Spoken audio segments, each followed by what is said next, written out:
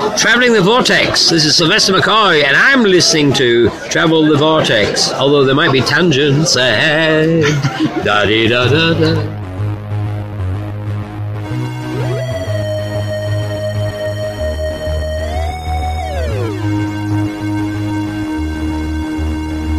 We've joined the Doctor as he travels the vortex and landed at episode number 239. And don't interrupt me when I'm eulogizing. I'm Keith. I'm Sean. I'm Glenn. How are you guys? Pretty good. Better now. Better now. Better now. Not bad earlier. No, I was, we went to a Royals game today, which was great. They won, so that's always a good day. Even better. Showed up, first inning, 4 runs. I was like, all right, we're off to a good start. Second inning, got a homer, solo. I was like, all right. Nothing happened after that, but they sent us some very, very nice seats up in the nosebleeds in the upper deck, but we were in the shade, which is pretty much the only thing that made it bearable because it was so humid. Oh, and hot. And it's just one of those that you just sap the energy and the strength right out of you. I mean, It was just that. And Katrina went with us. It was her first Royals game, and she lasted all of about 2 hours before she started getting kind of fussy. So I went and walked with her around, and we went down to the kids area. The kids area and rode the carousel. And so I hadn't been back there since all that went in, which was kind of cool.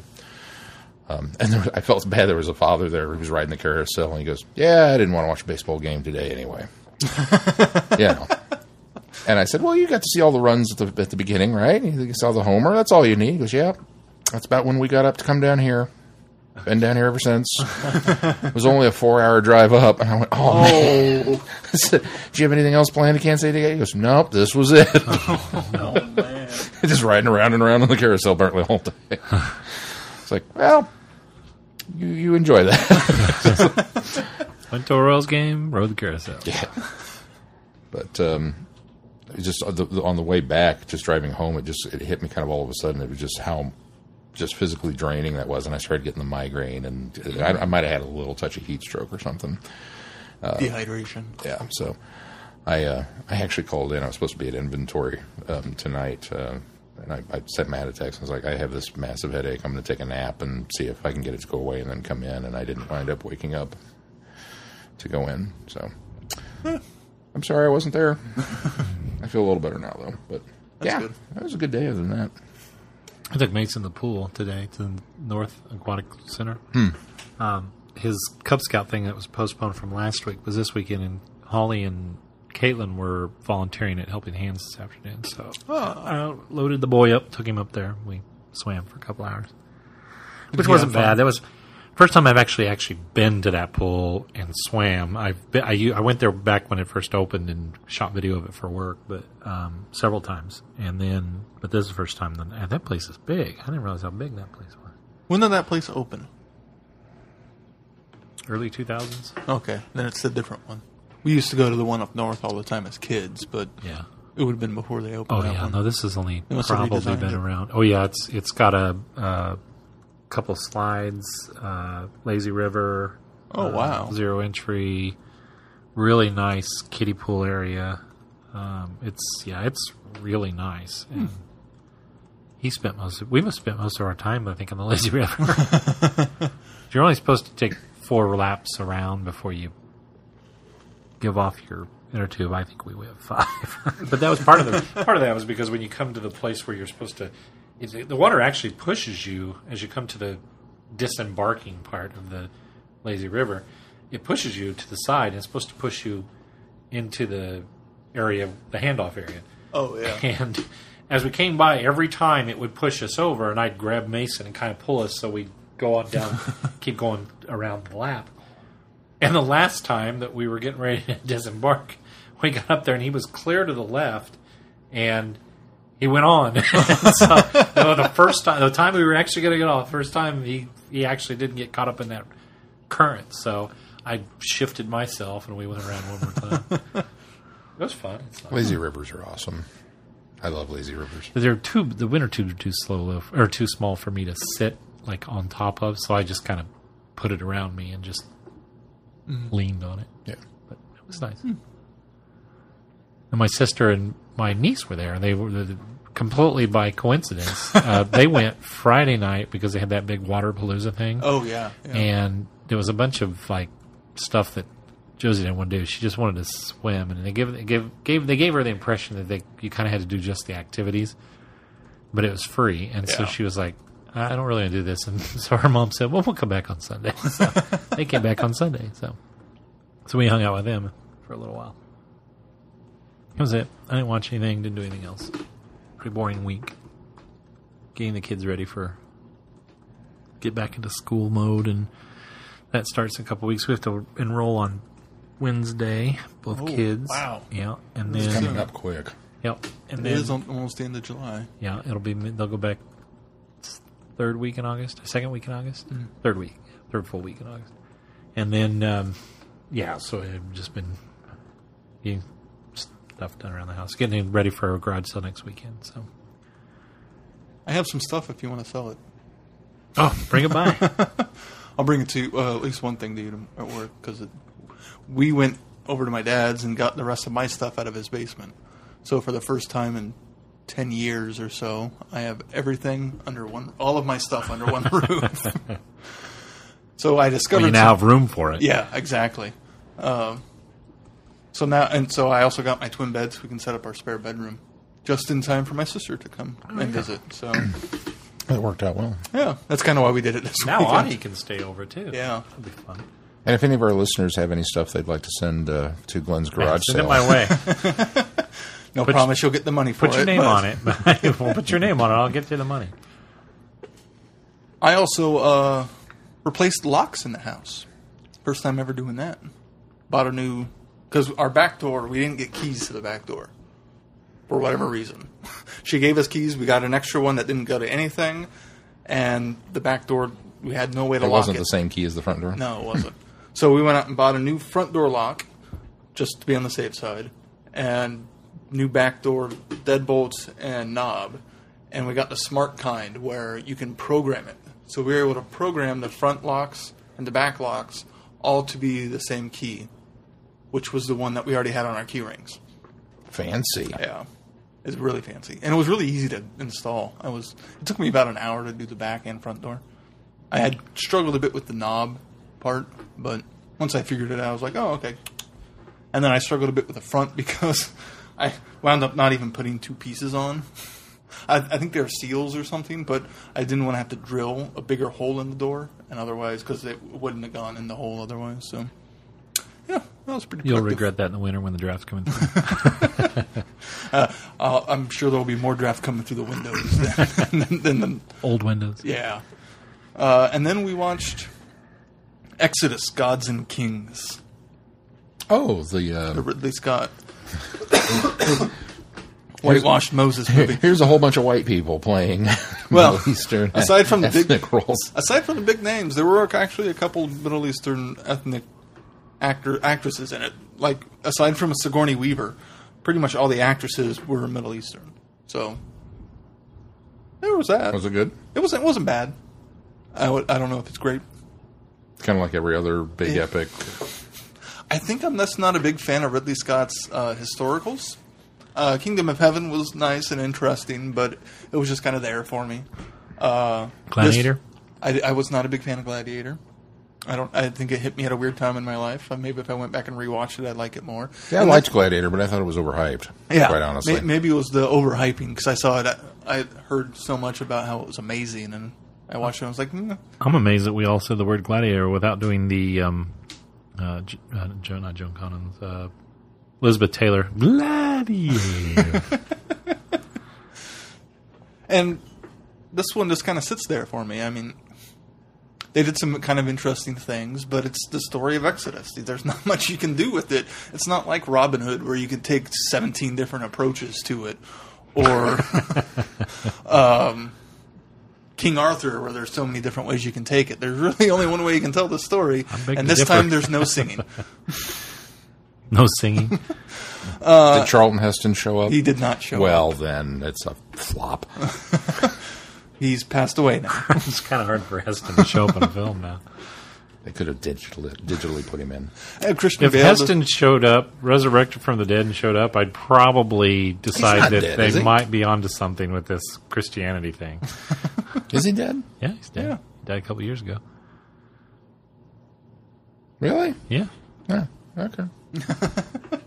I didn't think he was dead. I'm going to look that up. You look that up. Christian Bale did an okay job as Moses. Joel Edgerton was all right as Ramses. Surprisingly, Ben Kingsley's in it. It's kind of a nice Why surprise. is that surprising? I don't know. I just didn't expect to see it. He was never advertised. He's like in everything now. Aaron Paul is in it. A lot of small bit parts. Like Sigourney Weaver plays Ramsey's mom. She has like 10 minutes of screen time. It's like, why did you... I know Ridley's probably great friends with her, but why did you get her for that role? And it's such a small role. It wasn't even an important one. So why not actually get an ethnic person for that role, too? April 5th, 2008. Yeah. Good. He's been dead I for a said while. A few years ago. I said Wow. 2 years ago. It's a few years ago. Okay. So John Heston wasn't in it. He was That's what not you're... That's what you're they did some kind of fresh approaches to the plagues and kind of quasi, some of them logically explained, well, okay, here's why it's in the sequential order. Like, okay, the river runs red because it was blood, and the blood brings the flies, and the flies bring the frogs, and then the frogs die, and that brings the pestilence, and et cetera, et cetera. They did a really cool way of doing that, and then it kind of goes off the rail with the final plague, you know? You mean Angel of Death? well, I mean, the firstborn son of every, Yeah, Angel of Death. I guess technically that That was the plague. That's what killed the firstborn sons. If you put They did lamb's not call blood, him that. if you didn't put lamb's blood above your door, then you weren't safe. And you weren't passed over. the random tornadoes showed up and storms and those were parts of it. Was like, really, I could almost buy thunderstorms and stuff popping up, but then random tornadoes out of nowhere and but God works in mysterious ways. Why would you go through all the effort to make a scientific rationale for the first 6? and then they did, and then they really went with, well, it's God on the last 3 or 4, and then the approach for the Red Sea was actually pretty neat. It wasn't so much parting as they don't explain how. It just kind of goes away and then comes back. But it's not like the literal center split open. Right. It was kind of that's a nice change. If you got 2.5 hours to kill and pick up the library, I'd go for it. We were morbidly curious enough to check it out. Still haven't watched Noah, and that's on Netflix. So, Is it now? yeah, that shows the higher rush. want a I big heard much worse things. Giant about Noah, rock though. angels helping build the ark. I'm kind of tempted just because it's a Darren Aronofsky film. John, did you guys watch anything? We watched Mission Impossible 3, Oh. which Mel swears up and down she has never seen in her life. And the kids were like, I'm pretty sure we went and saw that, Mom. She's like, I have no memory of this. I have like, she sat there like this, kind of, and then as the film went on, just her eyes got real big, and she just, she was into it.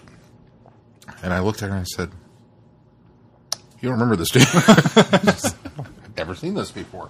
Like, oh, well, it's all new to you then. But yeah, still awesome. Still a very, very good one.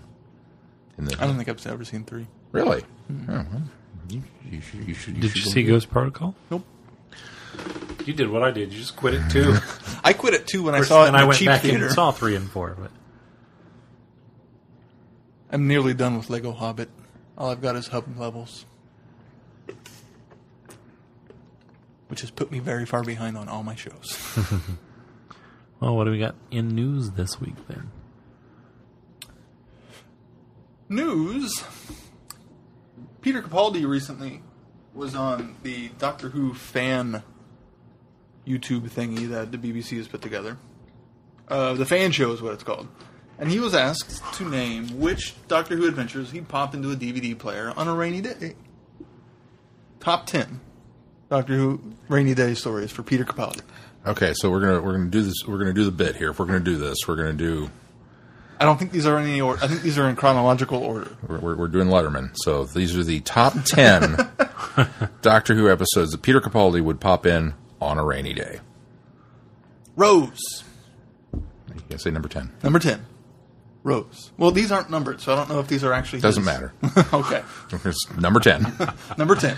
Rose. Do you really think any of Letterman's stuff was numbered properly? Well, it did tend to I go guarantee- from least ridiculous to most ridiculous. I guarantee you, he took that blue card out, he looked at it and went, this one's funnier, I'm going to save it for last. Well, that's what he did. He would save the funniest for last.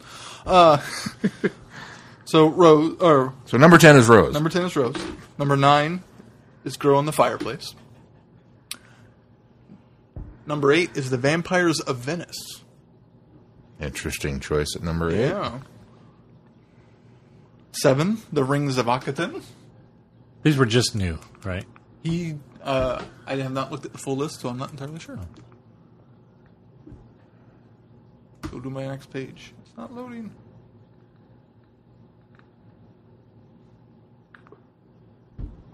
And if you go watch the YouTube video, he'll expound on why he likes these On a rainy day. on a rainy day. Sometimes. This one, for Rings of Akhaten, he just said, I like it a lot. Well, that's my reason for liking that. This is not just new series. What number was I on? 6? 7. 7? Number 8. 6? No. You ready for 6? No. No, Yeah. ready for 5. No. Whatever, just read them. 7. The Ark in Space. Yay! Ark in Space. That's a great rainy day Who. Terror of the Autons. Frontier in Space. Sean goes, no. No, I like Frontier. We don't like this follow-up of Frontier. I like the follow-up, too. I just wish that they were more...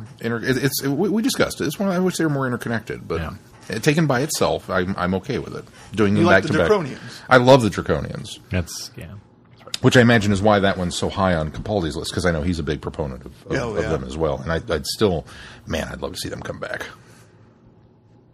The rest of his list include the Dalek invasion of Earth, the Web of Fear, and Number 1. Mind Robber. The number 1 Wow. to put in on a rainy day, according to Peter Capaldi, Mind Robber. is the Mind He Robber. says the Mind Robber is absolutely brilliant. Watch that if you get any time on a rainy day, because it's just one of the most extraordinary... Because is one of the most extraordinary actors. Just his delicacy, his ability to jump from irate to being kindly and clownish. Good list. Very good list. On the same YouTube video, Capaldi has said, which is a bit fitting with our part of our discussion this week, he really wants Mondazzi and Cybermen to properly come back. He wants a genesis of the Cybermen story. He said, we should either have them becoming some Time Lords and somehow channeling it so they could have access across time and space, or I think it would be good if we had a genesis of the Cybermen. We found out the Doctor on Mondas itself in an adventure where he discovered the Cybermen actually being created. Been done. He wants to see... he wants to bring spare parts to TV Properly. properly. He also says he'd like to see the Axons, Demons, Zarbi, and the Menoptra come back. Who wants the Zarbi? And the Menoptra. You could do them well now. Which ones were the Menoptra? You do the Menoptra Those were the well. butterflies. Yeah. Oh, the Zarbi. Yeah, okay. Same You one. could do them all pretty Zarbi well would be now. And who? Who else was on that list? Axons and Demons. So Azal. As all. That's all, yeah. The demons. Somebody had to do it, didn't they? I Well, resisted. we didn't I get Cleopatra. resisted. We didn't get Elizabeth Taylor. So, in the hierarchy of the probability of those coming back, I can see the Draconians very, very easily. Actually, I can see the He Draconians. didn't say Draconians. No, well, he had said once upon a time that he would like to see okay. them. Sean really wants it to. But I really Yeah. want the Draconians. But I can also. They're one of those. They're ones that logically make sense to come back. It's not. I mean, if you can bring the Zygons back, for Pete's sake, you can do the Draconians. The makeup's not outlandishly silly. It's true. The Zarbi, on the other hand, They'd Well, have to that be comic did it really well. completely CGI. yeah, I don't think you could. You could do it. It'd be simple to do the Zarbi. And the Well, I guess they did the Makra. The Menoptera. Menoptera? Sure. Whatever. I don't know. Yeah, the Mac, we barely saw them, axons. but we just saw claws come up. They were completely CG. I think. Yeah, no, that's why it's easy to do that kind of thing. I think the furthest step away from the original look of anything so far has had to be the underground dwellers. Madame Vestra. What the heck are they? Silurians? Thank you, Silurians. That's the most Yeah. departure from, I think, the original look. Be cool And if it's they could- fine. I mean, It'd be And cool if they they could gave bring it the a- Sea Devils back. yeah. Like, honest to goodness, Sea Would be Devils cool. would be pretty cool. But They could do the heads with CGI. Yeah.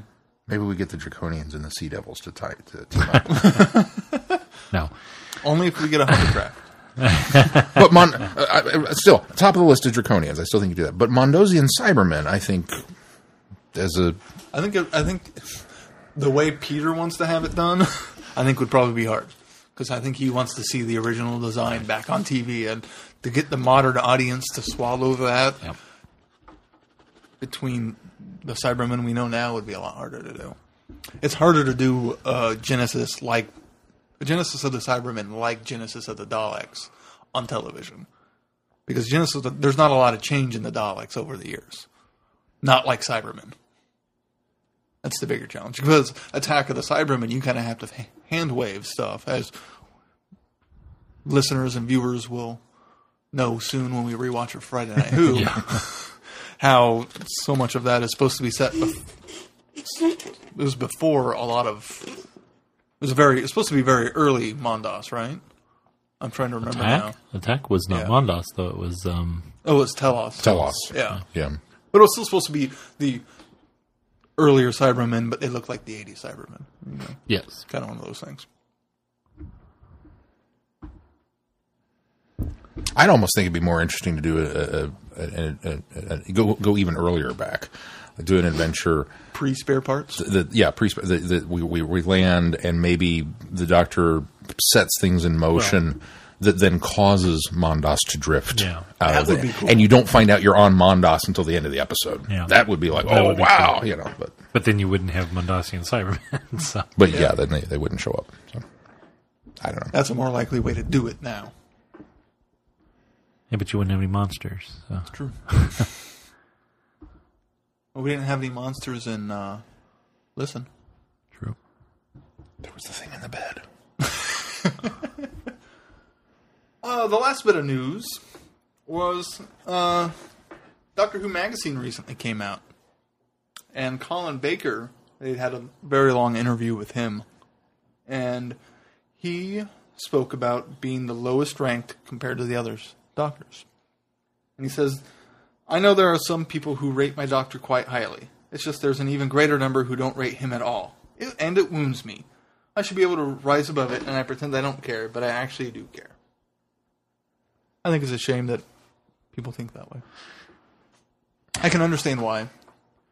There's a lot. You have to really delve into his character to appreciate it. I'm sorry that it happens, but it just there's just you can't let it trouble you, because I mean obviously it does and it can, but you have to try not to let it trouble you, which he obviously makes an attempt to not let it bother him, but it does. How can you not let it bother you? I mean, that's all situational, because I mean his doctor didn't even really get a chance, and he had too many strikes against him, and it wasn't his fault by any means, and I think most fans recognize that nowadays. There was a great discussion on our Facebook page about it, and one thing I think is a bad strike against him for modern fans is there's none of him on Netflix. Yeah. So it's not as easy to dip into him and get a taste of him at all, unless you go out and buy something, which most fans are more than willing to do that. But if you don't know if you like the Doctor, you're not as willing to purchase it. That's a very good point. And I think that's why also a lot of the times nowadays it's ranked so low. Just keep in mind, if you're a completist, he's one of the easiest doctors to have the entire.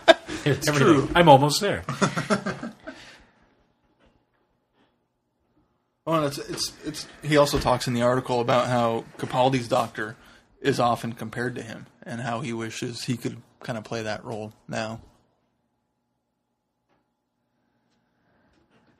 Well, and 9 had what his jacket should have been, what his outfit should have been. Well, and he even says how much he loves Capaldi's style, his outfit, because it would have fit with that too. That would have looked good on him. Yeah.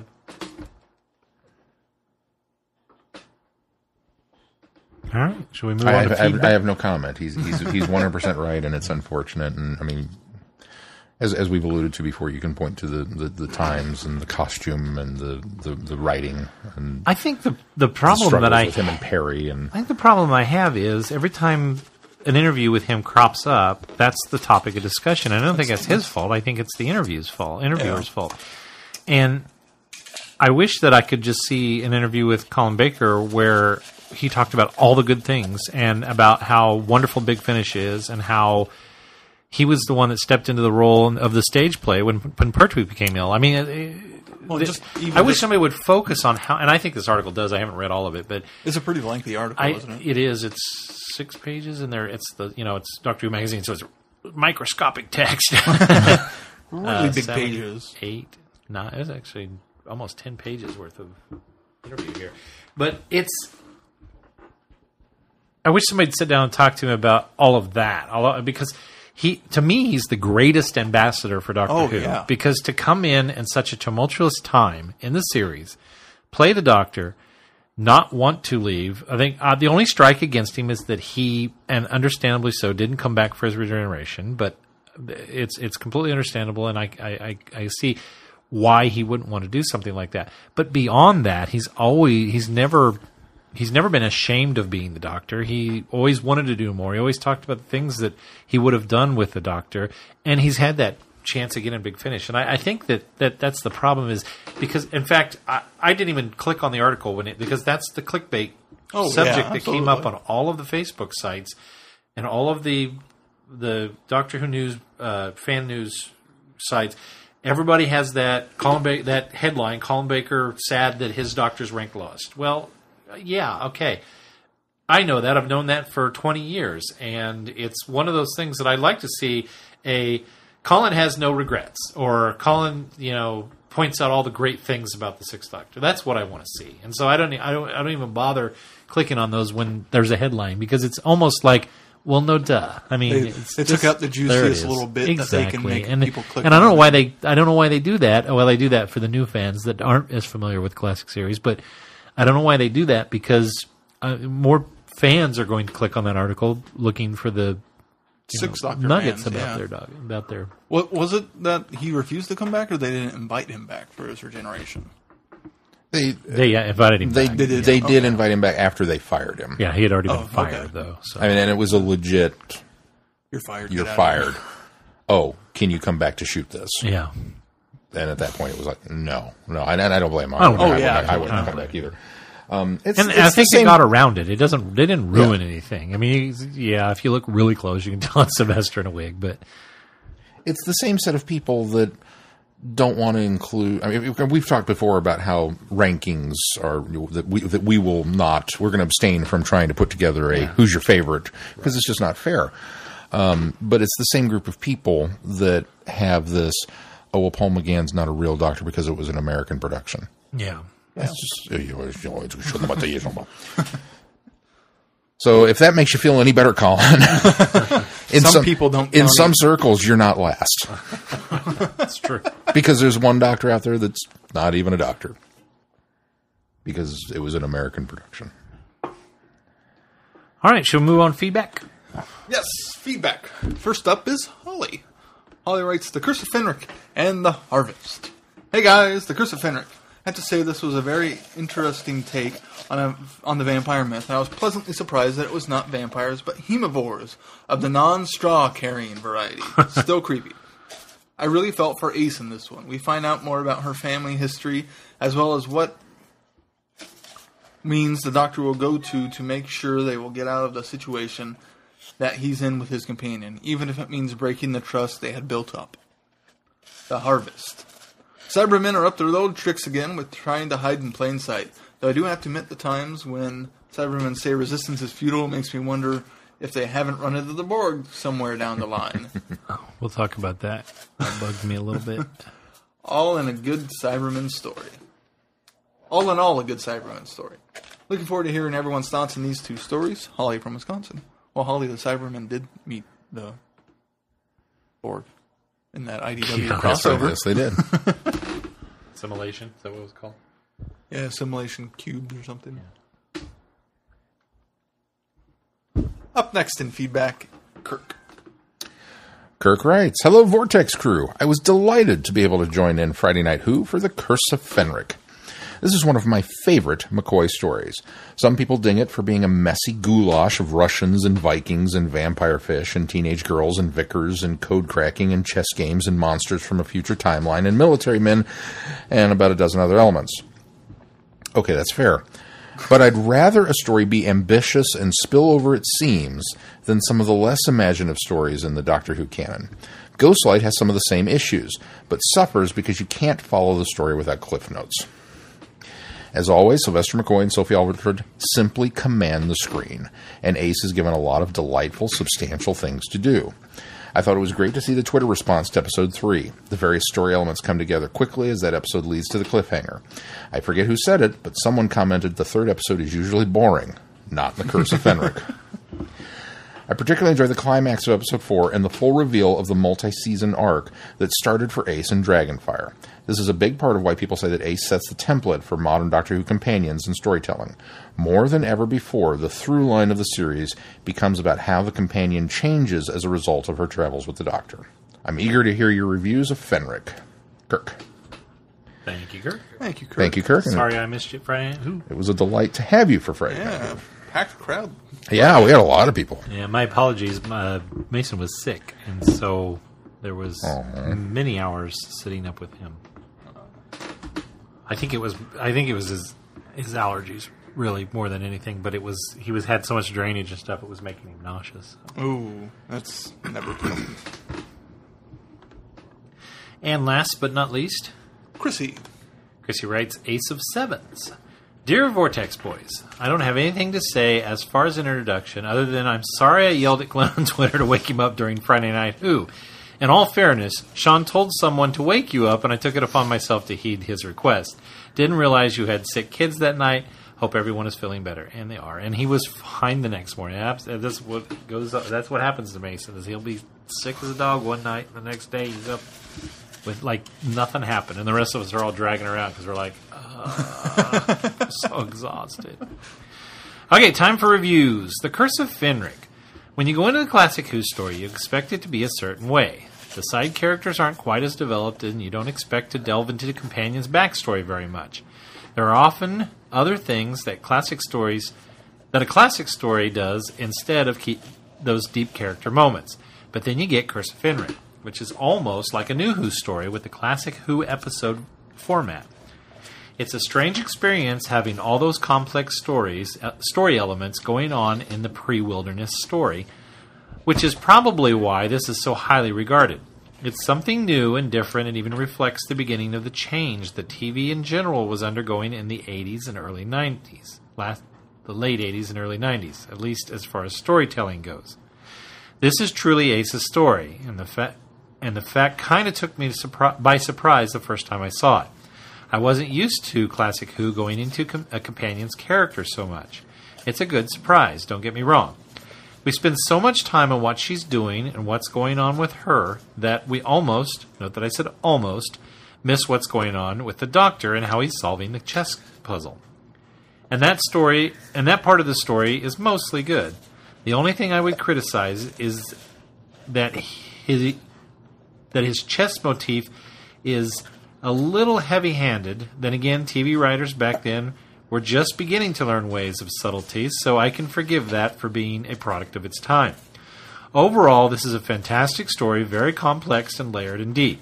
Not something I'd show a first-time Who viewer, or even a relative newbie, Seems like something better suited for someone who's had a bit more experience with Doctor Who before tackling this. Which is probably a good thing we did this so late.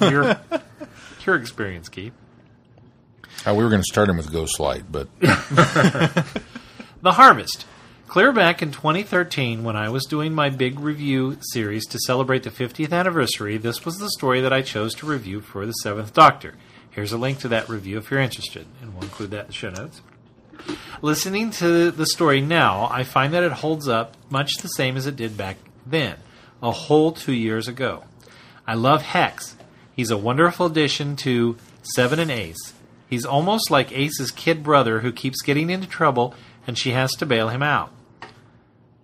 But at the same time, he is perfectly capable of taking care of himself when the situation gets dire. I know he's got a complex through line throughout his Big Finish run, and we've already touched on some of it, even before this story. Won't say anything more. Spoilers! I haven't gone through all of Hex's stories, mostly because some of it's kind of complicated, as far as I can tell. So I just figured I'd go through it with you guys and let Sean try to figure it out for me. No pressure. Yeah, because I scheduled episode 2 in Hex's story first. That's totally a great plan, Chrissy. The story itself is good, though I have a hard time imagining a Cyberman converting from cyber technology back to human. It's probably something that can be done in audio because the visual of the transition taking place is probably much too gruesome for television, at least on regular BBC programming. Maybe it could be done like the Clockwork Droids in Deep Breath. And it sounded to me like this cyber controller was even more parts cyber and parts scavenged body parts than he was in Deep Breath. Or than was in Deep Breath. I don't know, just me thinking out loud.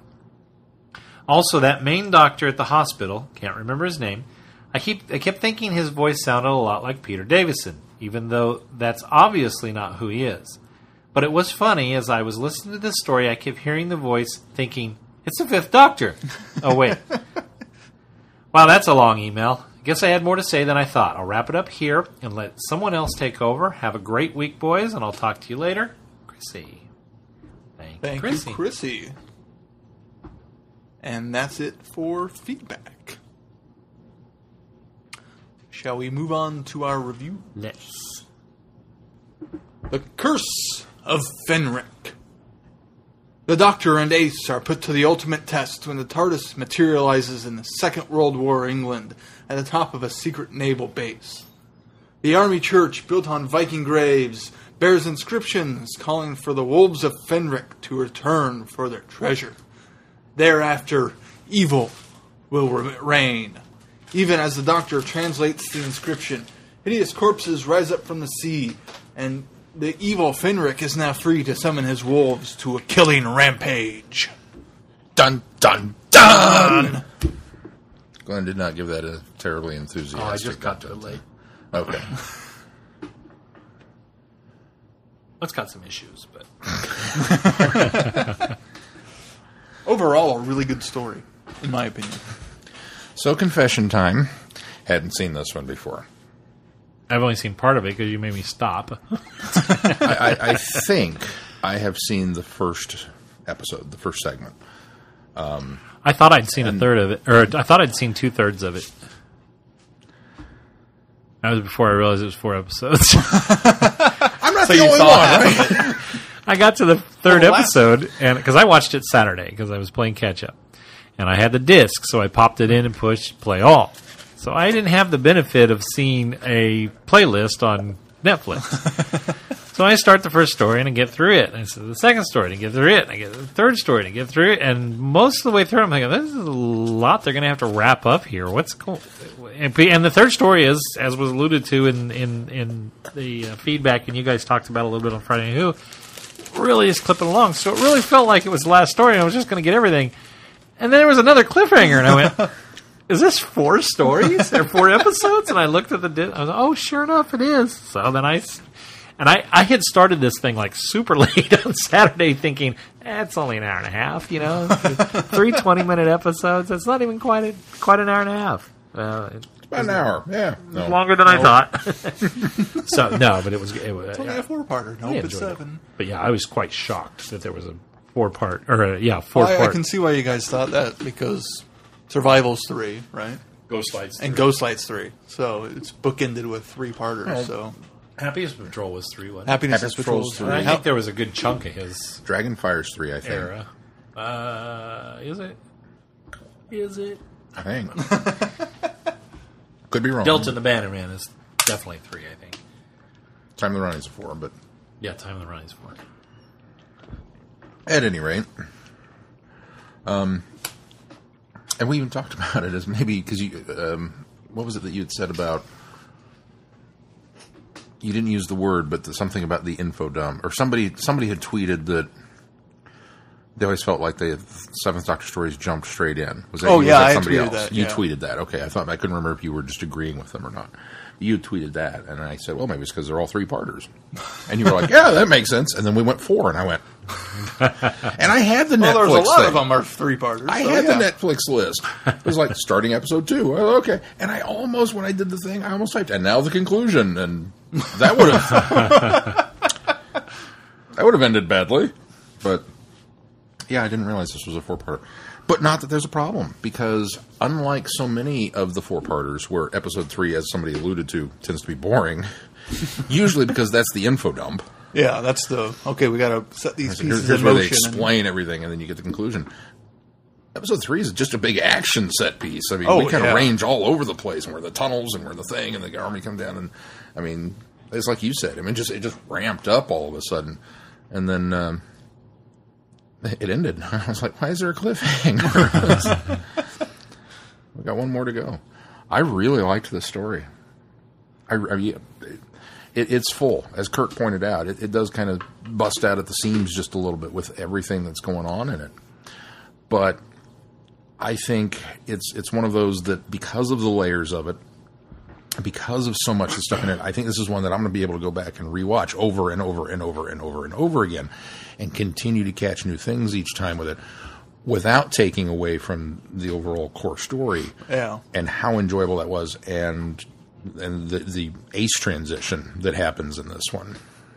Well, yeah, because it kind of starts off as your typical story, and then after all the action, suddenly turns into this, oh wow, this is a huge ace-centric backstory plot. And it's heavy. Yeah. It's heavy. Well, and so much of the Seventh Doctor era that we've listened to in Big Finish, for me, I've enjoyed it, but I couldn't quite understand how they got to that point. Now I get it. This is the template, this type of story they decided to tell is where they're in going. Big Finish. Yeah. This is where they were going with the Seventh Doctor's era in that final season. Yeah. And sadly, Between Ghost- it almost feels too late. Yeah, between, well, even earlier up to like Resurrection, but they're still kind of a bit more humorous. There is not a lot of humorous Doctor in this story. I don't think he's very he's the somber Doctor that we often get in Big Finish, and even in the other stories like Ghostlight and Survival, he tends to be a bit more cheerful. So A little more clownish. yeah, I didn't want to use the word clownish. It's more like theater performer. You know what I mean? Yeah. Like but vaudevillian. yeah, vaudevillion's a great word for it. But it's one of those, and for me, it's the Big Finish. I've always been like, okay, I could see they were going that direction, and I felt like they had just taken that step. I think I'd said that before, that it felt like it was going one way, and Big Finish saw that and stepped that way. Now I see it wasn't a big step. It was just continuing based off of this story specifically.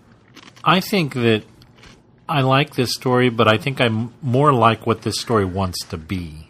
I think, unfortunately, it does suffer from being a messy goulash of Russians and Vikings and vampire fish and teenage girls and vicars and code cracking and chess games and monsters from the future timeline and military men and about a dozen other elements. I think Kirk hits the nail on the head. Yeah. I think this would have made a wonderful new adventure novel. I think that this, if you could flesh a lot of this stuff out, I think it would have been a really good story. I think because of what Chrissy pointed out, that this type of storytelling was in its infancy, it suffers from being able to do it well. Yeah. And I think that the writer, Ian... Briggs? No. Yeah, Briggs. Isn't Ian Briggs? Yep. Okay. Ian Briggs. Thank you, Sean. Sorry. I think the writer. I'm reading the book, so I have a leg up on that. If the writer wrote Doctor Who now, he would be one of those type of writers that could take a story arc, a theme through an entire season, Oh, yeah. and paint a beautiful story. Even throwing in Monster of the Week type stories in there. I think that he could craft a Stephen Moffat-esque arc. Unfortunately, and I'm glad this had 4 episodes. I'm so glad that it had 4 episodes, because if you'd have tried to condense this down to 3, and this is probably why it got 4, there was no way that this could have been pulled off. I think it suffers from moving too fast from one element to another element to another element to try to cram everything in. Yeah. And so I'm with Sean, though, in the sense this is one that I could watch over and over again and probably get more out of it while still enjoying the central core of the story, picking up on more aspects of it even as I watched it more often. The first episode's very schizophrenic. Oh, yeah. It doesn't really settle on what kind of story it's telling until probably it's part 2. Pretty much not until the girls turn into vampires that really that's when all everything gels together and you understand why the girls were there in the story and to move everything forward. Yeah, and that's when it kind of all comes to a head. Well, in the first story, the girls are just girls. I mean, they're evacuated. They're young evacuated girls that are just wanting to be rebellious, and they wanted to be young girls. They're wanting to be. They're ace. Yeah, very much so. And from that time period, what doesn't get driven home for you unless you really look for it is the fact that they were being called by the water.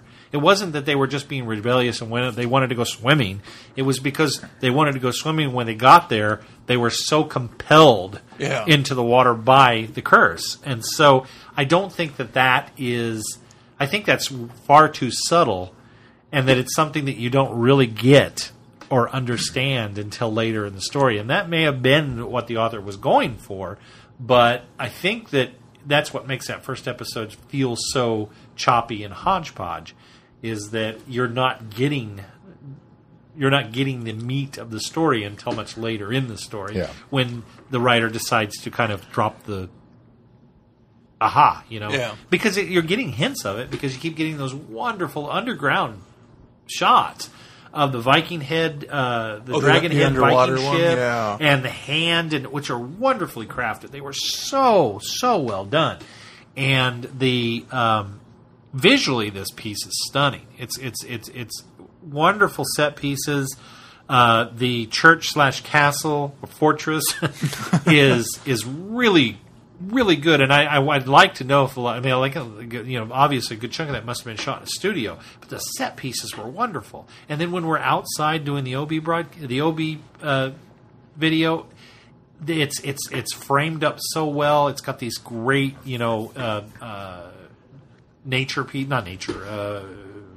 skyline pieces, and, the water and the shots are there, and they're framed up in the over the shoulder when the guy's, drawing down on the girls, praying that they don't come any closer because he doesn't want to have to shoot them when they're running up off the beach.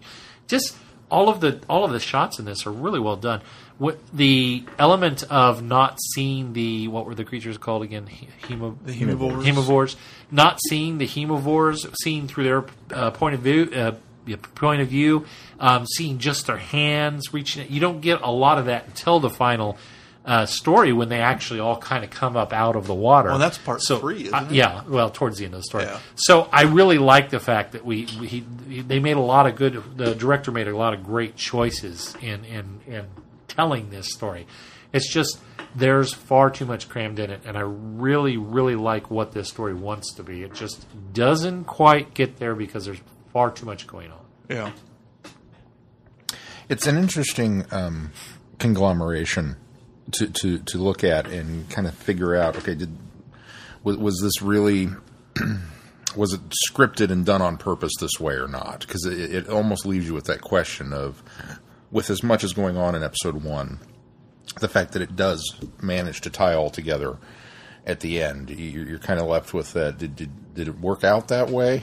I mean, was it luck, or did you really from the beginning know all of this was actually going to happen?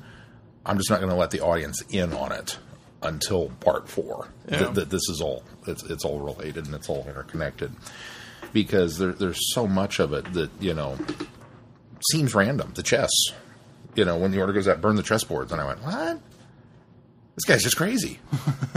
But no, there's a legitimate reason for him to have that. But obviously the shining centerpiece of it is Ace and the transition that she kind of goes through with her relationship with the Doctor and the backstory that she gets. And again, yeah, we've definitely gotten some hints of that in New Who. We've gotten those timey-wimey, the story folding back on itself, things. This was probably, the first time that had been attempted. And as Kirk pointed out, it really kind of set the template for what was to come. I'd heard people say before that Ace was very much a template for the modern companion, and I didn't quite see it. I saw the arc before, like I knew there was the arc and that it was whatnot, and now I understand why they say that. See, I get a lot of that. I get a lot of that from Ghostlight, because that's where both. The Doctor is doing more of the. He's really kind of letting Ace be the sleuth. He's really trying to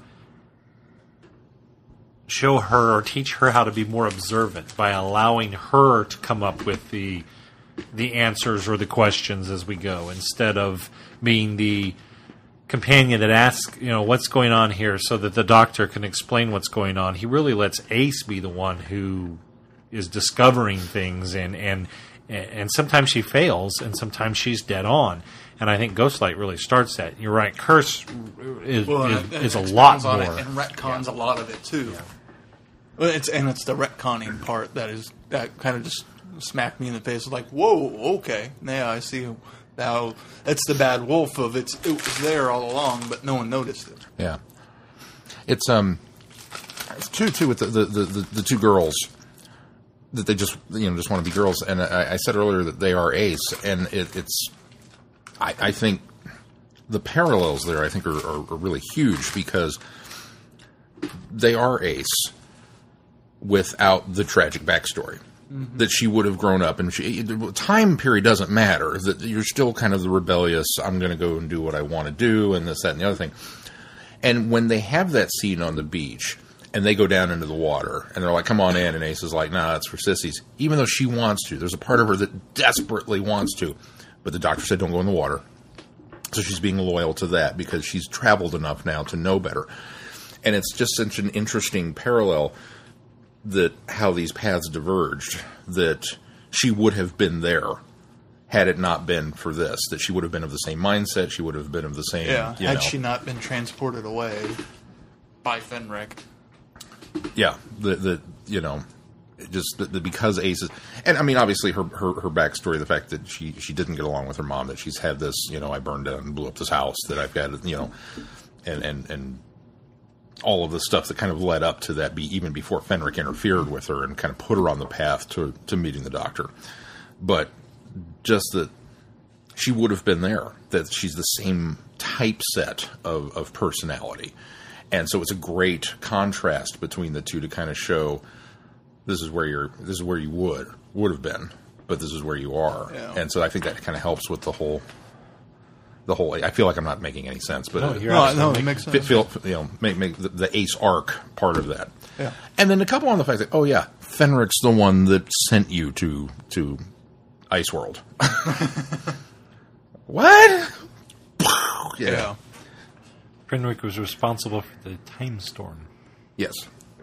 For both her and Silver Nemesis, which was kind of a nice, because I looked it up. Ian Briggs wrote Dragonfire, so it makes sense that he did that. But it was really cool, the Silver Nemesis references too. Mm-hmm. The fact the explanation of that, because that's something that kind of doesn't get explained in that story, and we get the payoff here. Yeah, there's a lot of let's make this one. Of all of the Who that we've had classic that has gone, let's do a whole story over the course of a season, like Key to Time. The Ace era almost fits better as a complete through story than anything that was set out to be a complete through story.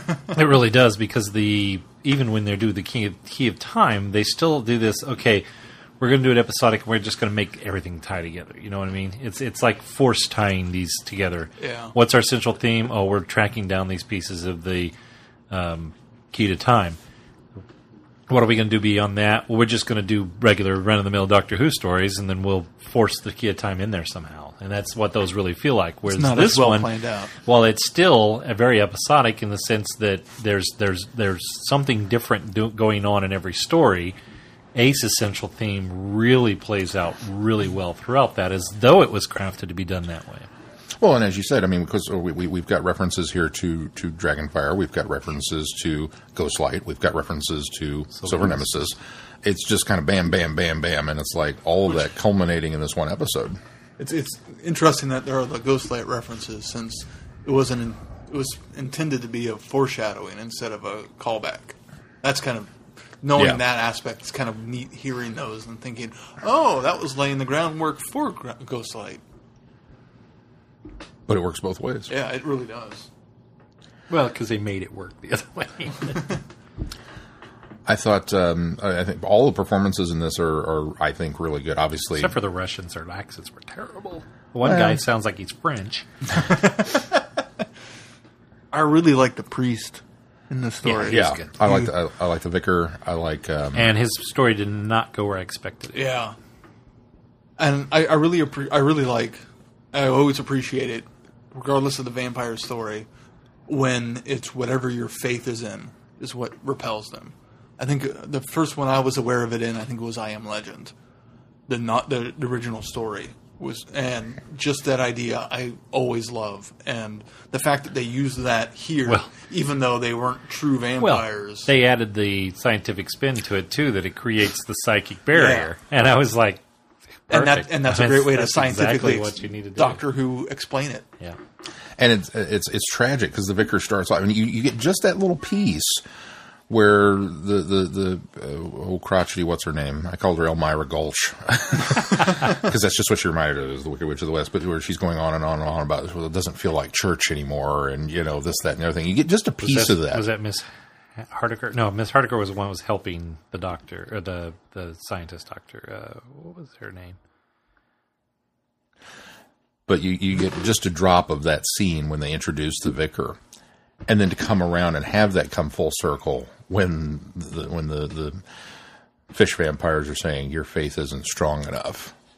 You doubt yourself, and then he falls, and it's like, oh man. But, I mean, they set it up right at the beginning, so it's another one of those geniusly plotted pieces that you didn't think was going to work, but then it turns out to. Well, it was Miss Hardiker, yeah, and her two charges, Jean and Phyllis, yeah.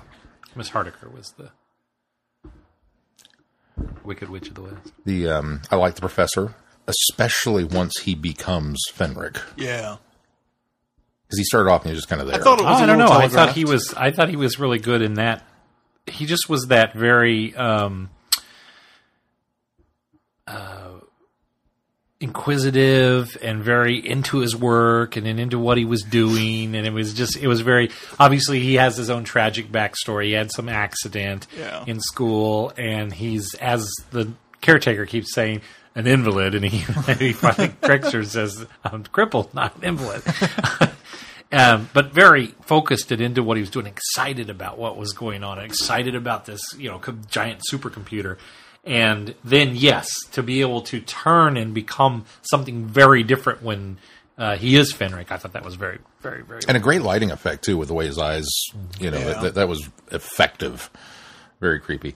It's a bit serendipitous having just watched Imitation Game, because he's designing that machine he was using. Yeah. And then I liked I liked the lead Russian. I kind of would, they kind of laid some groundwork there for maybe a little romance going on between him and Ace. That was the one part of it that felt a little forced and a little rushed to me. It did, but I was glad that they didn't take it any further than they did. It was just kind of that flirtatious. And her going off to flirt with the one guy. That is some gothic flirting right there. That's how we did it in the old days. But she's from the present time, which made it even more awkward. I guess she's been traveling long enough to know how to flirt in different time periods. It's almost as though they wrote that part and they said, well, this is still a kids program, so we need to pare this back a bit. And then they pared it back too much, and it was like, is she flirting? Is that what she's supposed to be doing here? Maybe that's part of the added charm, is the fact that, Ace is... She's mysterious. I can handle this, and she has no idea what she's doing because she's Ace, and she's going to charge out there and blow something up and doesn't know anything about it. And it's not until she gets into that she's like, maybe this plan isn't as well thought out as I thought it was. Maybe. If she had given us a look like she hadn't intended to do that, maybe. I like the design of the Hemivores, too. Yeah, especially the ancient one. Oh, with the eyes that would move. And that the was mouth. impressive. Although, there was one point where the mouth wasn't moving and it was talking, and I thought, okay.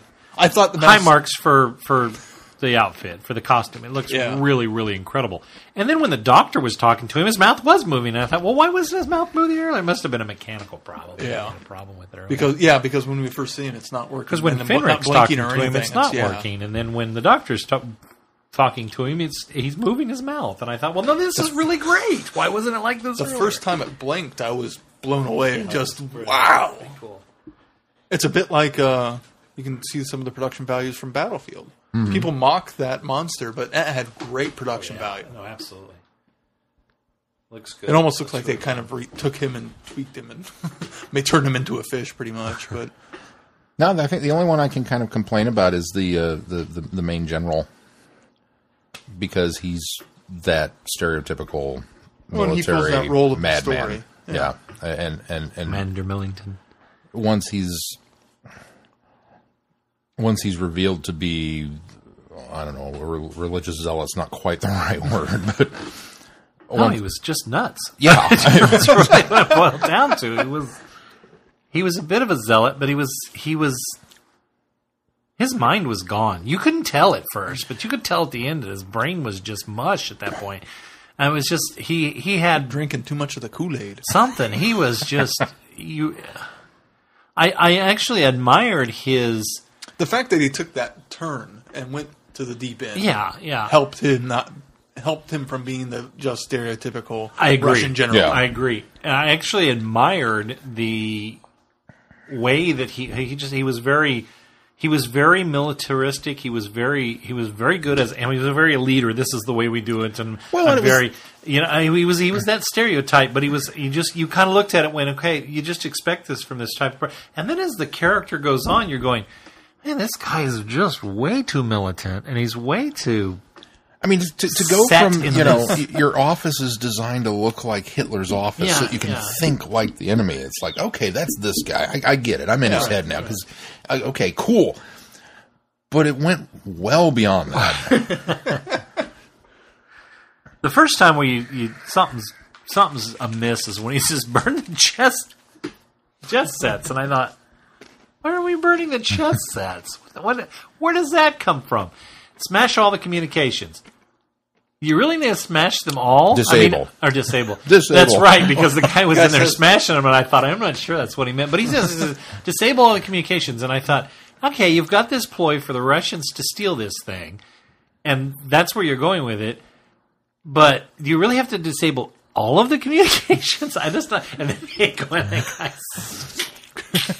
and he's disabled them. I want to do Now a put most, them back together. I want to do a most interesting man in the world meme with that soldier. I don't always disable the communication sets, but when I do, it's with an axe. It's just, dude, you could have unplugged it. This is Cross some wires. It'll be This is good. the 40s. You could have removed like a radar tube or something that just pull out of the back and the whole thing would go down, right? Because it's all one component. You just take it out and you pocket it and you're good. I think the other problem is and this is budget, this is production, and there's no way to get around this. And they did a fine job with what they had to work with. But there were just too few men on both sides. The armies were pretty small. You've got this decoding supercomputer that should have been much more protected than it was. Now, you could argue that they weren't protecting it well because they were intending for the Russians to come in and steal it. But then you've got this like little tiny group of Russian guys that I think these armies are just too small. They didn't have enough guys to lift the computer. Yeah. How are they going to get it away? They were just stealing the part. Oh, was it just the part? I think they were just going to take that main part. Central section of it, maybe. I don't know. The brain? I still had to suspend a lot of belief in order to go, yeah, okay. Maybe this was just the advanced party. Securing the base so then that the rest can come in and... I don't... No, and the only thing that you could... The only way you could justify it is the fact that they were still in the thrones of World War II. And so you had to still pretend that you were allies. So you couldn't send a whole massive army because then suddenly you've got some conflict of interest there. So you have to send a small party so that they can infiltrate it and get the heck out of there. There's a Russian sub off the coast. Don't get me wrong. Who knows how many got lost in the water on the way too? The two boats of guys that landed on shore. You notice we went to 10 Little Indians mode on them real quick. The point is, if we have to go to such great lengths to justify it, it probably wasn't the problem. Yeah. And then the captain of the Russian army, he was a good actor and he was convincing all the way down except for his accent. He sounded French through the whole thing, and I kept thinking this guy could have worked on the accent a little better. All of those Russians could have worked on their accent a little better, but I do like the fact that when they first come on shore, they're speaking Russian. Yeah, and then the commander says, all English now. It was like, oh, good. I don't have to read subtitles the whole time. I'm not Keith. I can't watch this with subtitles the whole time. I also loved the doctor's speech at the end. The conversation with him and Ace. That was so impactful. It's so heartbreaking and when then he him starts trying to convince her otherwise. Well, it's so heartbreaking when he has to say the things that he does in order for her to break her belief in him, because all the while in your mind you're going, he doesn't really mean this. This isn't powerful because he means what he's saying.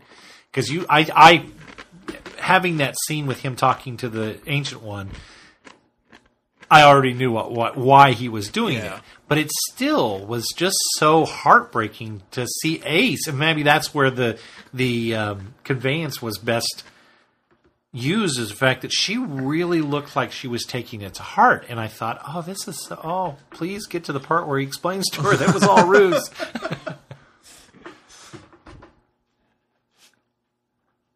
Both Sylvester McCoy and Sophie Aldred just killed it in this episode.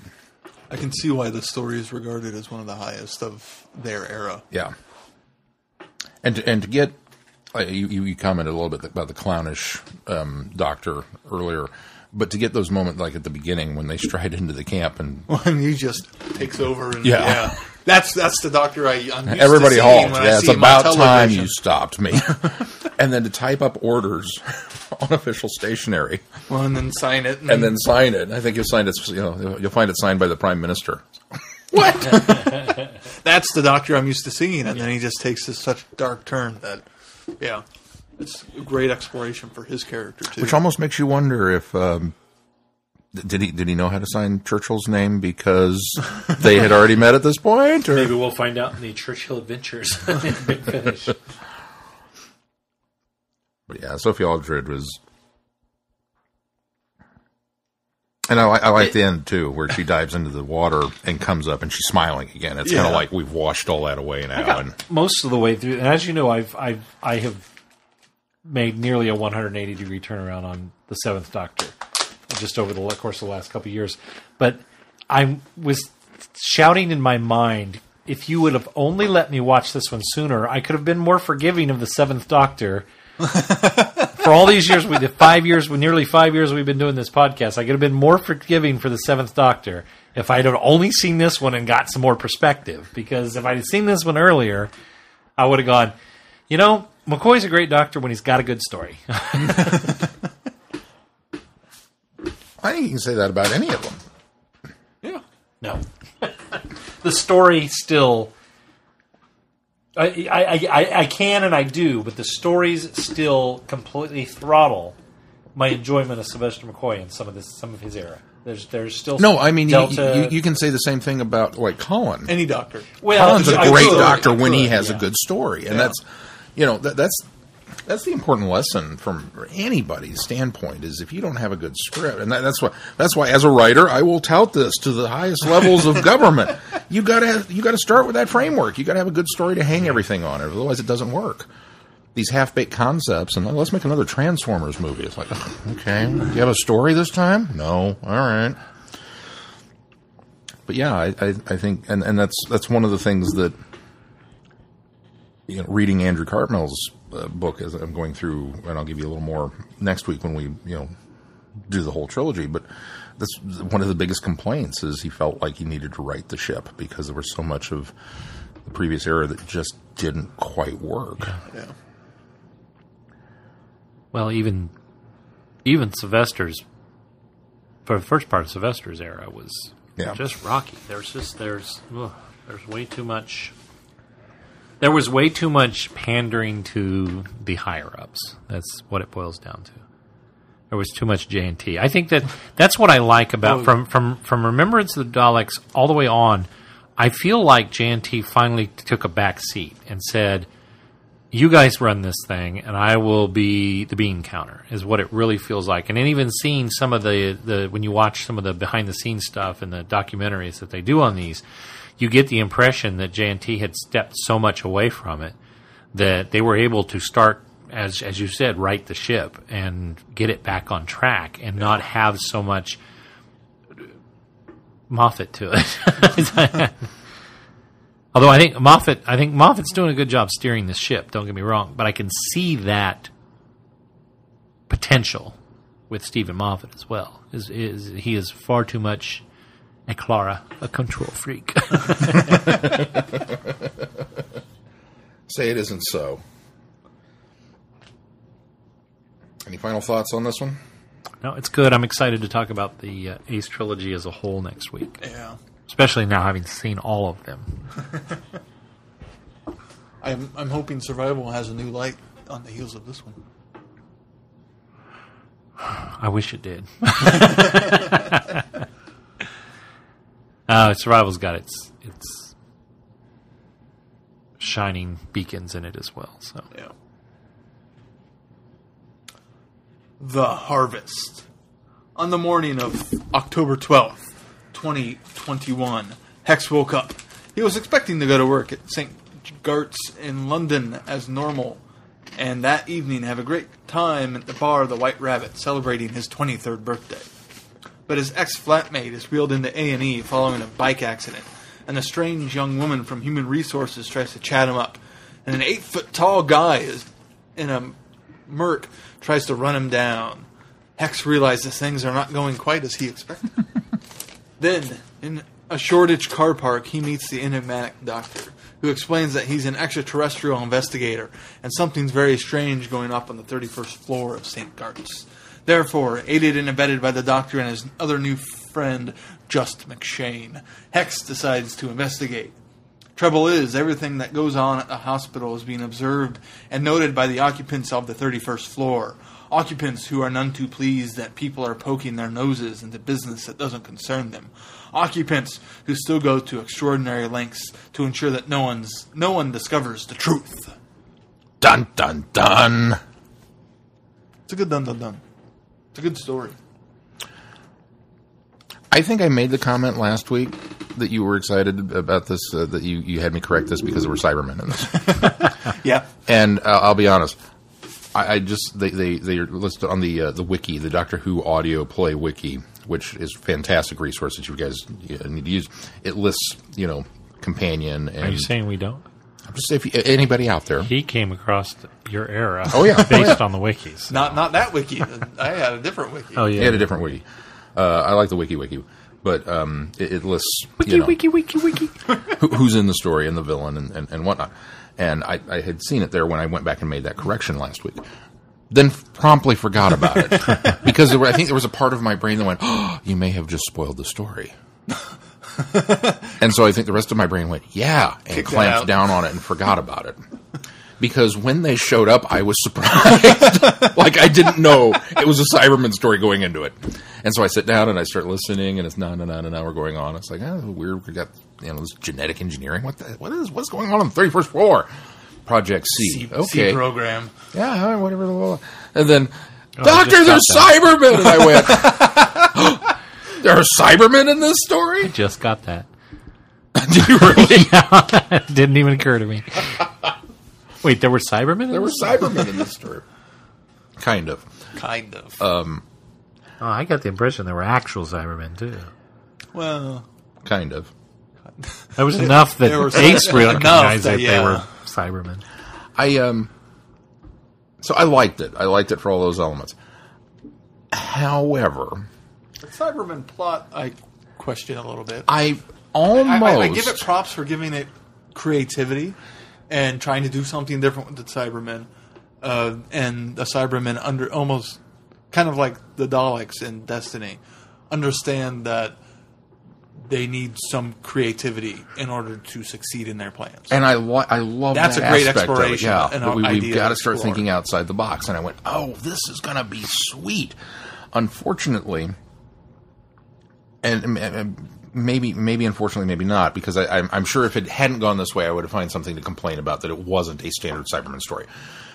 But by going outside of the box and giving me that, oh, this is new, and the Doctor's genuinely... Did you guys fall for it? Did you think that this had actually been like a lone bunch of Cybermen that wanted to revert I back did. to their I Mondos? did, yeah. So did I. I bought it. And that's what I think disappointed me ultimately, That was that wasn't- it reverted to type and it became just a ha, we're taking over the planet, but we're doing it this way. And it's like, At Man. least they took a different approach of how they were going to take over the planet. yeah, I mean it's still props for ingenuity. And like I said, the concept is great, but I almost feel like there's a better morality tale to be told with a lone group of Cybermen that have decided enough's enough, we want to reclaim our humanity. Give me that story, because that just sounded phenomenal. And then instead we get random army guys out there who have been cyberdized. Yeah, we got to that Assassinating before in a the big hospital reveal. full of people. I thought the guy in charge of the program, the government dude, was, oh, wow, that's the bad guy, not the Cyberman. And then he promptly dies. And yeah. It's one of those that at that point it's not even necessarily all that satisfying, because it's like, yeah, well, saw that coming. Yeah. You gave them the code to the weapons locker? What? This isn't going to end well for you. And well, it didn't. I don't know. That was just I did. I fell bait, and so I completely forgot that Cybermen were this. I had no idea. So then when that showed up, I was like, oh, Cybermen. But then it was different Cybermen. I was like, I really, oh! I like how the Big Finishes are trying to shy away from of the Cybermen or of the Daleks, because the Charlie Pollard last story did not have Cybermen in the title either. Yeah. So that was a surprise when they showed up. I like the surprise of. Granted, this one wasn't, because I did research into this story to figure out if I listened to it or not. Sorry. It was. didn't know. It was still. I was surprised because I didn't know. wasn't I guess I zoned out when you said that last week about. I it being figure a most of Cyberman what I story. say, you're kind of... And so when they showed up, I was pleasantly surprised by it. I too liked the fact that they were going somewhere different with them, and did feel a bit cheated when we kind of reverted back to the norm. But Although Harvest I is a didn't- great title for a Cyberman Yeah. story. Oh, yeah. It's like, oh. I didn't think that. this story was particularly great, and it really just kind of felt like a middle of the road story that was enjoyable. It was fun to listen to. I really like Hex. It's a great introduction to yeah, a new companion. It is a good and introduction. that's what this story does more than anything else. Is it's an introductory story. The first two parts are very much building Hex as a character and giving him depth, and then him dealing with this alien menace in the second half. I very much enjoy that they're going they go the route with the Doctor that I think they've done a few times in Big Finish Audio, where the Doctor really feels like he's got things under control, and then it kind of just slips away from him a bit, and he has to kind of regain some footing. So that was pleasant because they've been kind of doing that, especially with some of the side trip ones,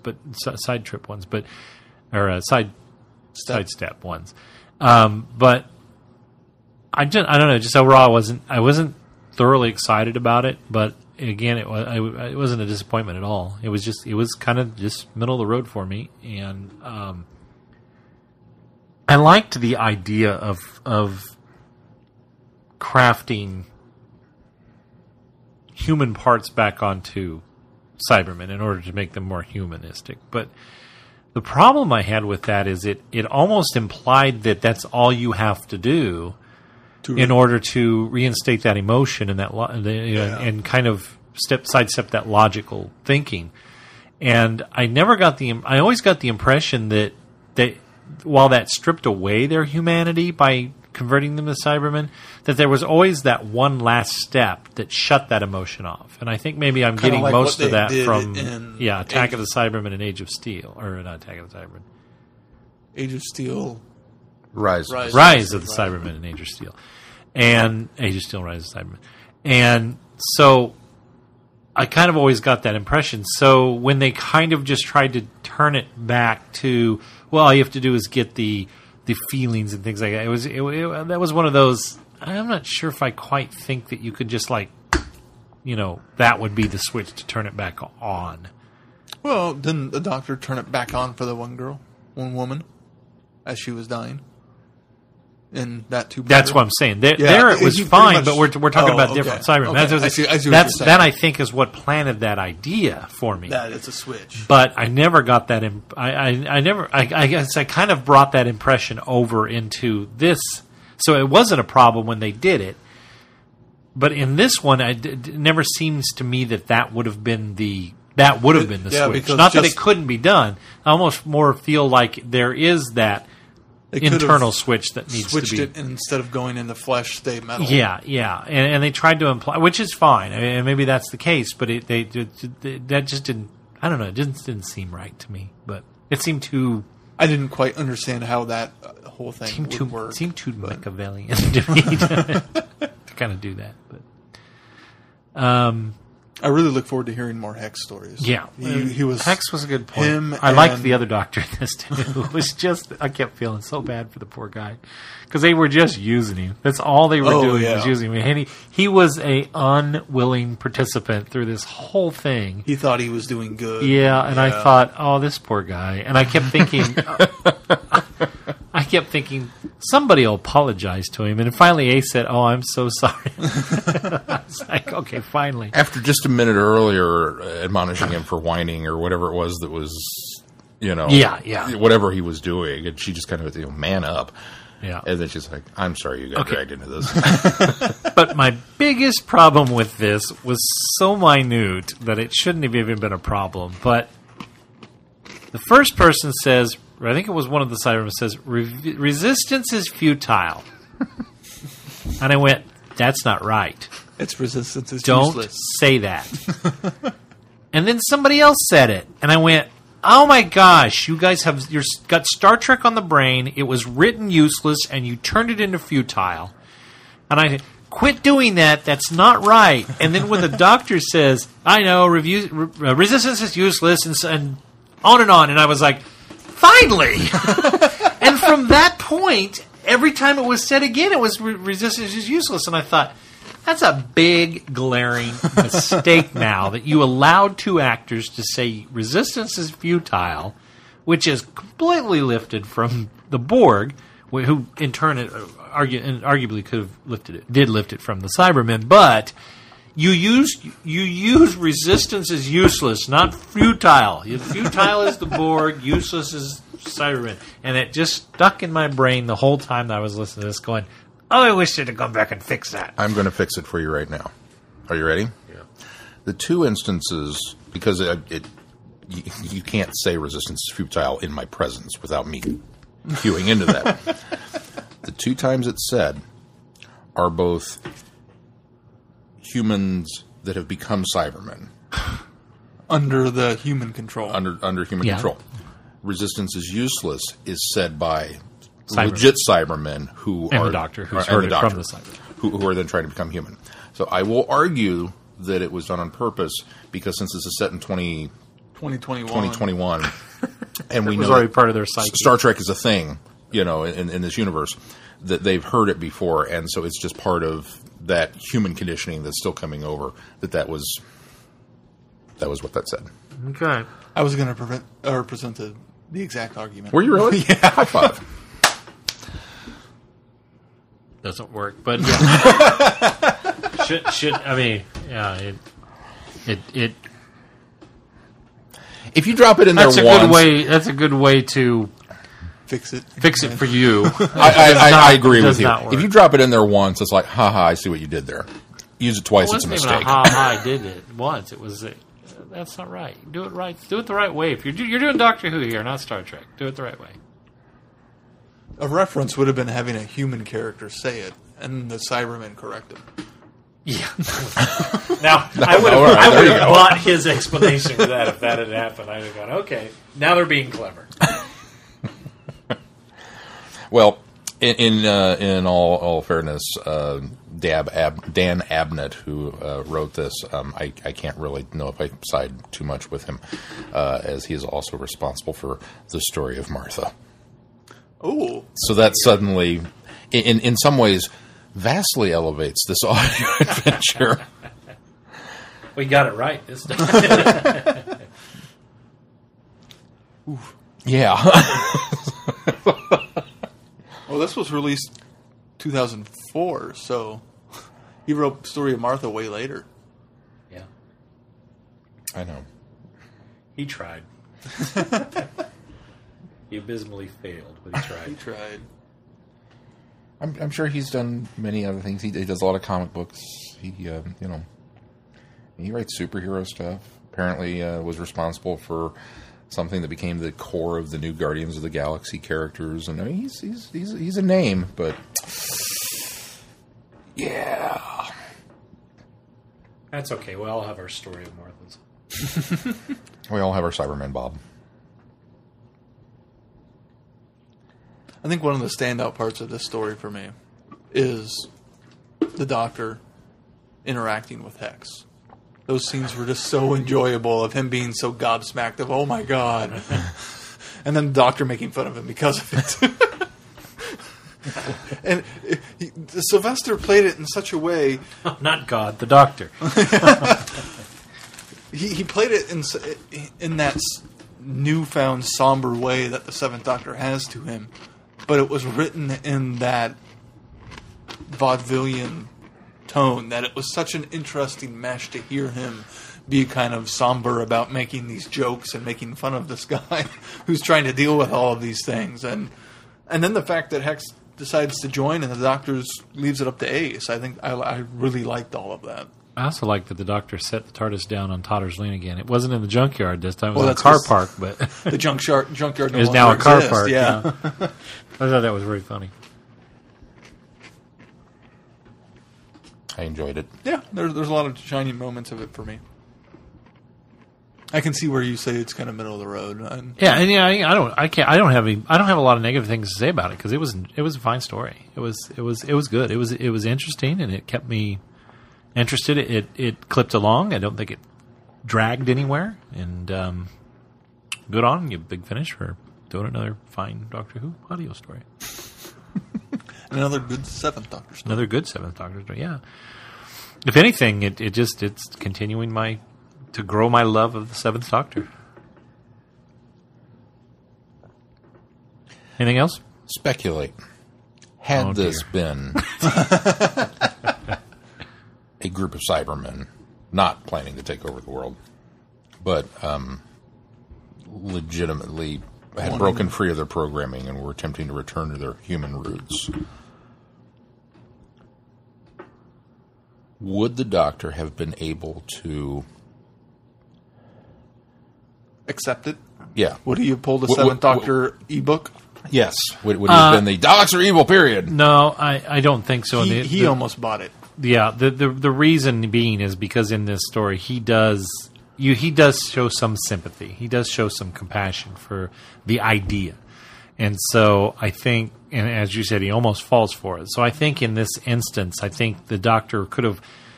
I don't think he's as prejudiced. He doesn't come across as he's prejudiced, but as prejudiced as he is against the Daleks. Yeah. Is it because maybe Cybermen were human once? I think maybe that's what it is, because I think while the Daleks, they've been mutated by radiation, etc. and they've always, from the core, from their genesis, have been evil. Yeah. The Cybermen took a journey from one point to another, and if they are on a journey back, I think there's some forgiveness and some compassion for the idea that, okay, maybe this would work. Because it's a journey, they could go back. Yeah. So, no, I don't think so. We wouldn't have gotten a Seventh Doctor ebook moment.